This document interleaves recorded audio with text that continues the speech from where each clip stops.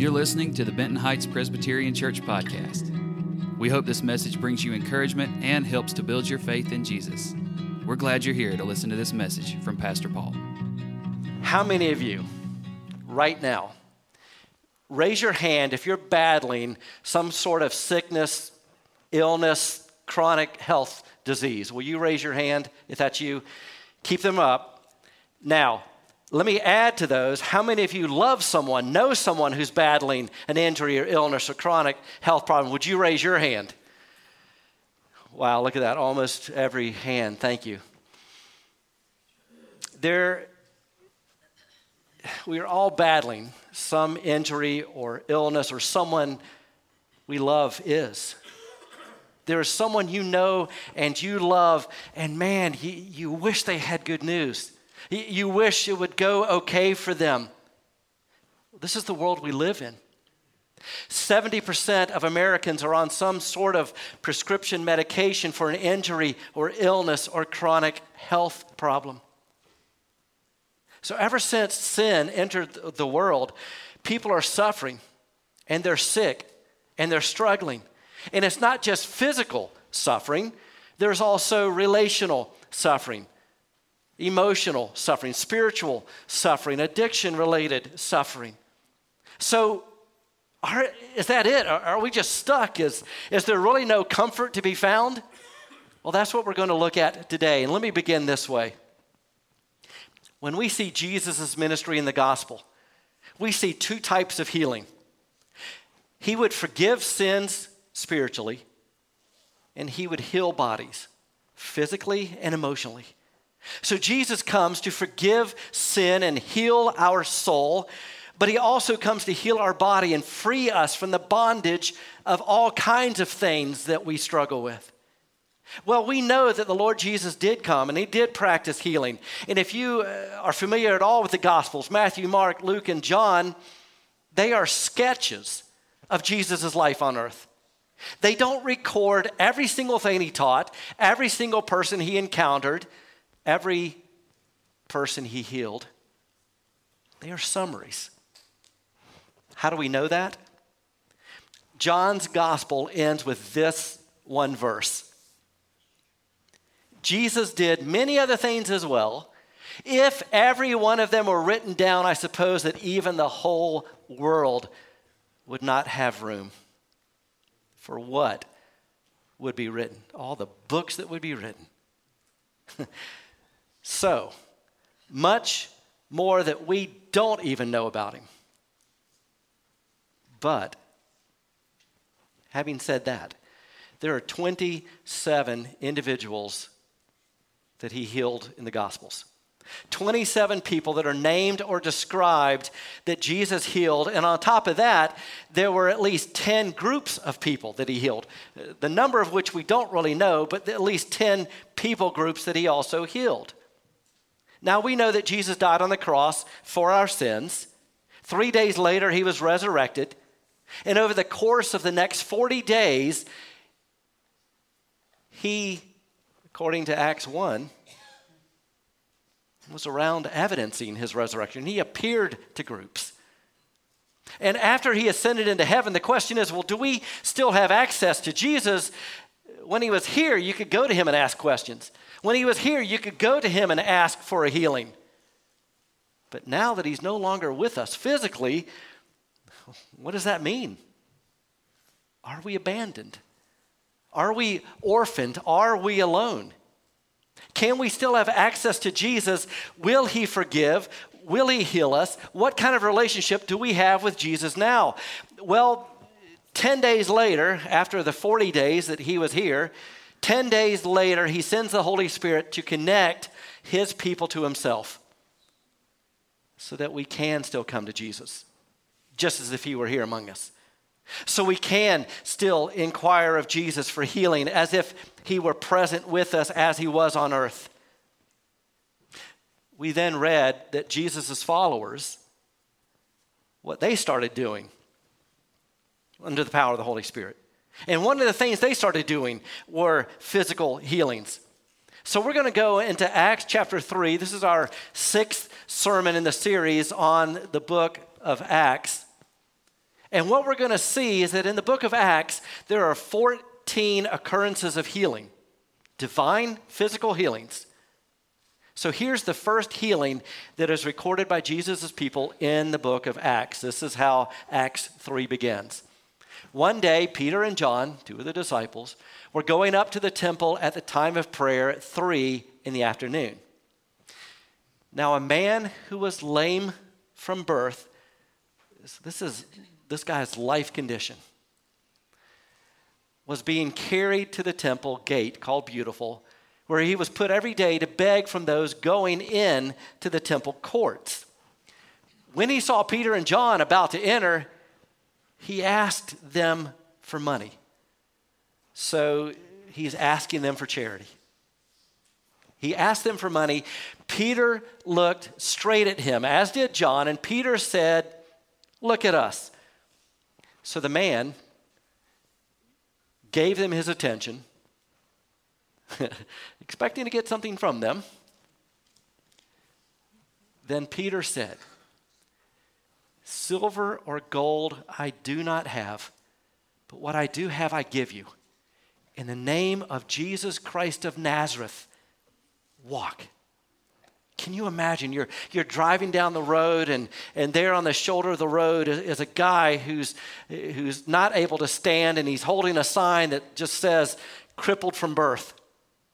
And you get out of your car, you pull over, and the first thing he says to you is, "How much are you going to give me?" And you say, "I've got nothing. But how about you just get up and walk home?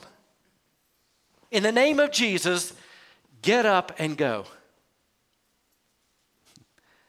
And he does. That's what's happening. Taking him by the right hand, Peter helped him up. Instantly, the man's feet and ankles became strong. He jumped to his feet. Now, this guy had not even been able to stand prior to this, and now he's jumping to his feet. He jumped to his feet and began to walk. Then he went with them into the temple courts, walking and jumping and praising God. When all the people saw him walking and praising God, they recognized him as the same man who used to sit begging at the temple gate called Beautiful, and they were filled with wonder and amazement at what had happened to him. Again, this is the first of 14 physical healings in the book of Acts. There are 28 chapters in Acts. 12 of those 28 have a physical healing supernaturally by Jesus' power through the presence and power of the Holy Spirit enacted. So today we want to look at this particular healing, but then look at healing in general, just healing overall. So let's start with this man. What do we know about him? Well, first of all, we're told that he has been lame from birth. So he was born with a situation where he was unable to live a quote, unquote, normal life. This is a man who never stood on his own 2 feet. A man who had never taken a step, never gone for a walk. When growing up, he would see other kids running and playing outside. He could only watch. What this means as well, he's probably never going to marry because he can't provide for a family. He has no way to earn an income. He is subjected to a life of poverty. They didn't have the disability or safety net that may exist for some in our day. So he would throw himself at the generosity of God's people. That's all he had going for him. He would sit outside the temple only because his friends would carry him there day after day after day. I mean, how difficult for this man. He can't take himself anywhere.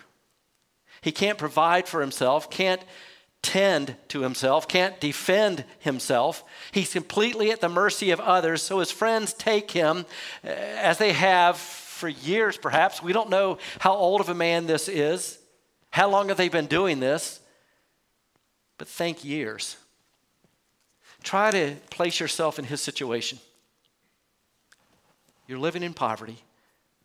You're hoping that friends or family love you enough to pick you up and carry you and leave you in front of the temple where all who go in to worship will see you. And you're just hoping, trusting, praying that God's people have mercy on you and give you some money so that you can exist and not starve to death. This man is in a dire situation. And along come Peter and John, and he says to them, how much money are you going to give me? And they say, silver and gold we don't have, which they're not prosperity teachers, by the way. They look at the man and they say, look at us. So he looks at them. Peter says, look, I've got no money for you, but how about a healing? That we can do by the grace of God. So stand up, walk, and be well. And he does. He gets healed. God heals him. This, by the way, is the fulfillment of part of a verse of Isaiah 35, which reads this way: then will the lame leap like a deer. This promise was given that when the Messiah comes, when Jesus comes to inaugurate his kingdom, a lame man would walk like a deer. And here it is, 700 years after Isaiah wrote that. But let's not miss the most important part of the story. It's all in the name of Jesus. Did you get that? In the name of Jesus of Nazareth, Peter said. The name of Jesus is not some pagan mantra that you just say. It's inviting the living Jesus into that moment. That's what Peter and John are doing. You need to know that there is strength in the name of the Jesus of Nazareth. That there is, that name comes with it power. In that name there is authority. In that name there is deity. Acts 4:12 will tell us that there is no other name under heaven by which we can be saved. And Philippians 2 tells us that at the name of Jesus, every knee will bow in heaven and on earth and under the earth, and every tongue confess that Jesus Christ is Lord, to the glory of God the Father. There is something unique and special about the name of Jesus of Nazareth. And ultimately, who is it that healed this man? Was it Peter and John? No. It was the Lord Jesus who healed him from heaven. Well, this is very encouraging. Because again, Jesus healed when he was on earth, and now that he has ascended into heaven, can he still heal? Yes. Because he is alive, and now he is ruling and reigning as the saving, sovereign Lord, and we can come to him, and he will hear us and answer us, and he will actually heal from his heavenly throne. And the result,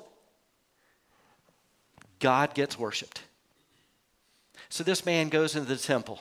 It may be the very first time he has ever entered into the temple, because there are restrictions about folks who were physically disabled.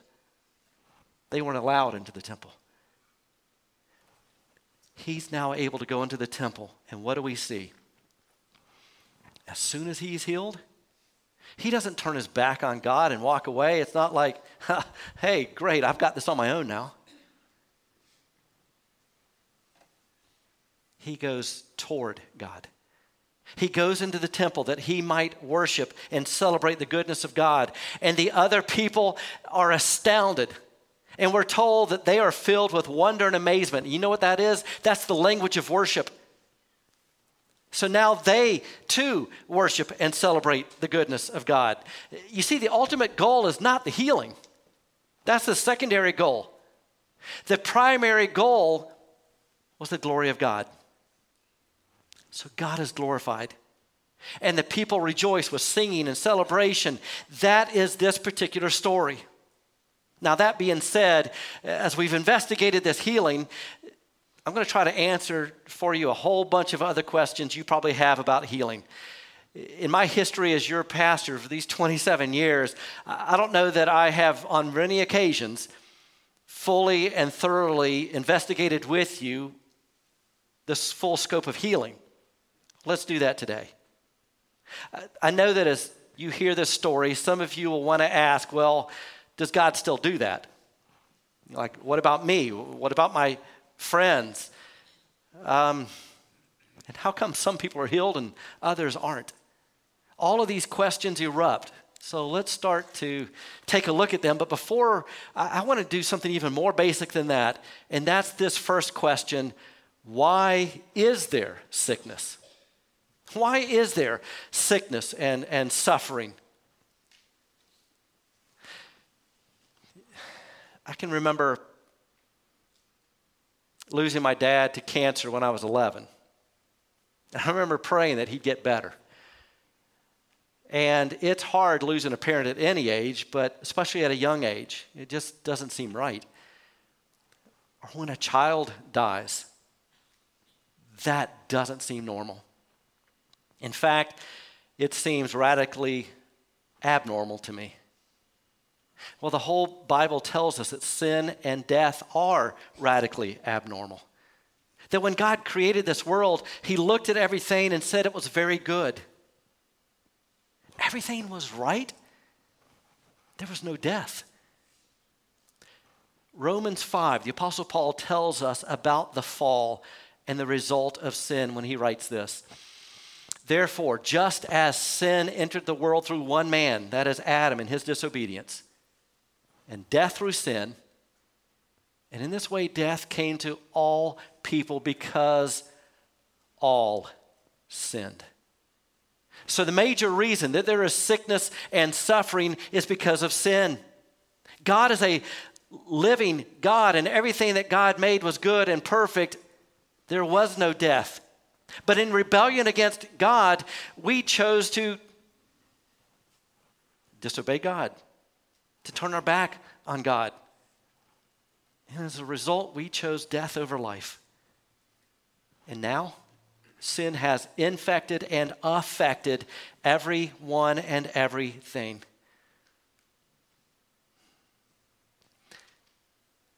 Romans 8 tells us that even all of creation is groaning.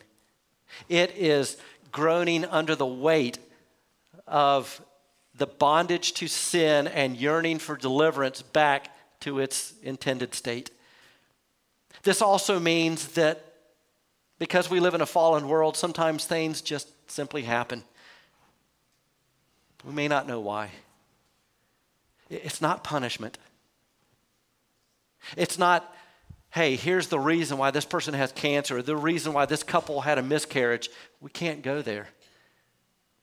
Sin and sickness and suffering and death have entered into the human experience, and as a result, there are things that God did not have in the original design. And sometimes we just won't know. Another question that many have asked: does healing replace traditional medicine?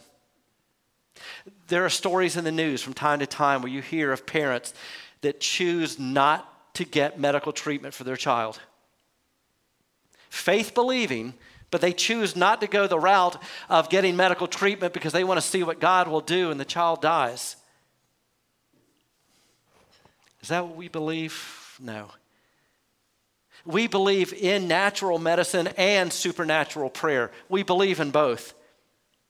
The healing that's recorded in Acts 3, as well as the other physical healings in the book of Acts, were written by a man named Luke.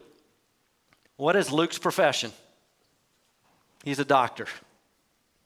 Anytime a doctor is telling us about healings, I think we can pretty much guess he's not anti-doctor. So the Bible does not speak in a negative way against those in the medical field. For those of you who work in hospitals and doctors' offices and nursing homes, for those of you who are nurses and doctors and dentists and EMTs and pharmacists, praise be to God. Praise be to God for you to study the body that God created, and that you would, with discernment and wisdom, love and serve people and try to find healing any way in which you can. So we don't say that because the Bible is for prayer that it's against medicine. It's for both. Remember the parable that Jesus taught of the Good Samaritan? It's in Luke chapter 10. Let me show it to you again. He, that is the Samaritan, went to him, that is the beat up, left for dead man, and bandaged his wounds, pouring on oil and wine. You know what those two things are? That's first century medicine. The wine as an antiseptic, the oil used for soothing the skin. So our encouragement, our exhortation would be, if you are suffering from illness or injury, or someone you know is suffering, pray for them, but at the same time, encourage them to seek out the best medical care that they can. And let me say this, whether you get healed through natural means or supernatural means, it is still the power of God at work in both cases. Next question, why does God heal? Well, there's probably a long list, but I'll give you 3 reasons, and all 3 of these we can take from our story in Acts 3. Number 1, why God heals, it's an act of love and mercy to the person who's suffering. Look at this guy from Acts 3. Get a picture of him in your mind. That God would love and heal him, that's an act of love and mercy. For the rest of his life, this man will be a trophy of God's grace. As he walks around, everyone else is going, hey, you know who that is? That's a guy that God really loved and had mercy on and healed him. I mean, look at him. Isn't it amazing? Look at what God did. How loved do you think this man was when he stood up for the very first time? And he knew he was loved. Because where did he go upon that healing? The first place he went was to the temple. He was walking toward the presence of God as they understood it. And he's going to go praise God. And it's a sign of love. It's a sign of affection. It's a sign of mercy. It's a sign of compassion for the afflicted person. God does love people. That's one of the reasons why he heals. Number 2, God heals because it reveals the kingdom of God. Here's what I need you to know. God will heal everyone eventually in the kingdom of God. But the kingdom of God is yet to be fully unveiled, but it has breakthroughs. There are times where the kingdom of God intersects the kingdoms of this earth. The kingdom of God makes these cameo appearances, if you will, and shows up and shows us what's to come. And shows us what Jesus ultimately has planned for us. And it causes us to long for that perfect kingdom. So we get these previews. It's kind of like, it's not the same at all, but it's kind of like, when a blockbuster movie is going to come out, what do they do first? They put out trailers, right? So you kind of get excited about it. You're watching this and you're going, man, that looks amazing. I can't wait. A guy is walking around who was lame from birth, and God's people are like, whoa, okay, the kingdom of God must be amazing. And they start longing for the kingdom of God. And number 3, God heals because it makes Christians want to worship. When it says this man was healed, he praised God, he went into the temple, and others were filled with amazement, they too are praising God. It increases the worship of God's people. Oh, God does love people. God is good and powerful. His name is Jesus of Nazareth. These are some of the reasons why God heals. So there's a lot happening in this healing. I'm sure there are more questions like, does everyone receive healing in this life? Does everyone receive healing in this life? How many of you have seen a false teaching that goes like this? Everyone can be healed. You just need to have faith. And if you have enough faith, you can be healed. which means if you're not healed, it's because you failed and you don't have enough faith. And as your pastor, I'll tell you that that is horrific theology. I want you to believe that you can be healed. I want you to ask for healing. But I don't know which of you might get healed. We don't know. But we pray and we're going to see. But it's a horrific thing to tell people one of two things. Either God used to heal, he doesn't anymore, so don't get your hopes up. Or God heals everyone. And if he doesn't heal you, it's your fault. You don't have enough faith, or probably you have too much sin. What a demonic thing to tell someone. I'll give you an example from the Bible of how wrong thinking this is. Look at the Apostle Paul himself.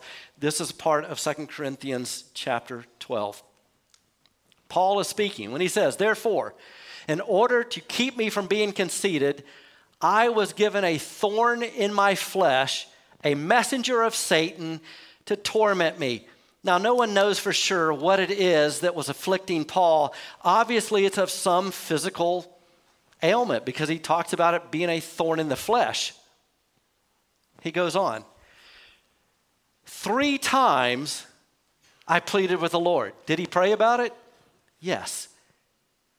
To take it away from me. He wanted to be healed. But he said to me, "My grace is sufficient for you, for my power is made perfect in weakness. Therefore, I will boast all the more gladly about my weaknesses, so that Christ's power may rest on me." The Apostle Paul said, I have an injury. I have an illness. I have something that's affecting me physically. I've asked Jesus to heal me, and Jesus said, "You're fine, suck it up." That's the Greek translation.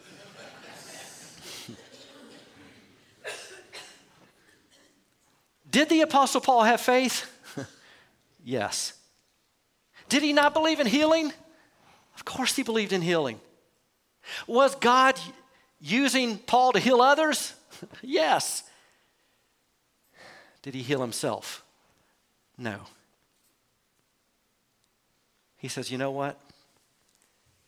Keeps me from being conceited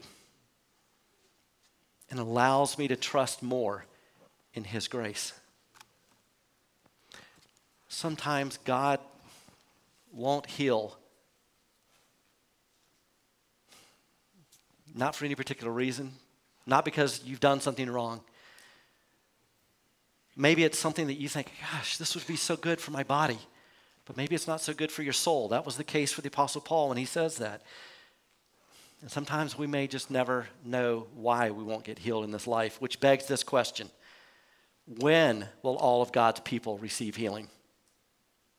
Here's what we do believe. All of God's people will receive healing in the kingdom of God. See, just as Jesus suffered and died and was buried, so God's people, we too will suffer and die and be buried. And just as Jesus rose, conquering sin and death, so Jesus' people will rise in victory over sin and death. We will all get a glorified, resurrected body. You can read about that in 1 Corinthians 15. And then couple that with Revelation 21 and 22. In the kingdom of God, there will be no more curse, no more sickness, no more sin, no more Satan, no more death, no more crying, no more pain. The kingdom of God is a beautiful thing, and God's people will be there forever in a resurrected form. In the meantime, friends, and here's the last question, how should we minister to those who are sick and hurting and suffering? Well, if Jesus were alive on the earth today and you were sick, would you get to him? Of course you would. You would book the flight and you would stand in line. Or if someone you loved were sick, wouldn't you take them with you so that you would take them to Jesus? You would do anything to get them to him. Here's the good news. You can go see Jesus. And you can take your friends to see Jesus. Because he's alive and he's not confined to one place. He is sovereign and can work in every place. That's the big idea of Acts 3. So what do you and I do in the meantime? We minister to them. And here are 3 ways we can do that. Number 1, you can pray. Pray for that person. And you can pray from a distance. There are at least 3 times in the Gospels that Jesus did not go directly to someone to heal them, but healed them from a distance. I think how that translates for us is that even when you can't be with that person, you can pray for them from a distance. This means as well in our age of technology, where social media posts and blog sites and Caring Bridge sites and prayer chains and phone calls and texts, they really matter. I mean, even if someone is far away and they're praying for you, that's a real gift, isn't it? Number 2, you can lay hands on someone and pray for them. We see this repeatedly in Jesus' ministry and in the ministry of the early Christians. It's not about how spiritual the person praying. It's not about how spiritual the recipient is. It works because the Holy Spirit works. And even when there isn't a healing, that close contact and prayer shows affection and compassion, because you know what's worse than suffering is suffering alone. And number 3, you can minister in faith. Sometimes in the Bible it says that the sick person had faith and they were healed. Sometimes it says that their friends who brought them to Jesus had faith and the sick person was healed. So whether you're the sick person or you're the family or friends of the person who's sick, God wants you to act in faith. And faith is trusting that Jesus is alive. Faith is trusting that the name of Jesus of Nazareth is strong. And faith is believing that God hears and answers prayer. We hope you enjoyed the message. You can connect with us on Instagram, Facebook, our website, bhpres.org, and subscribe to our YouTube channel to stay up to date on all our latest content.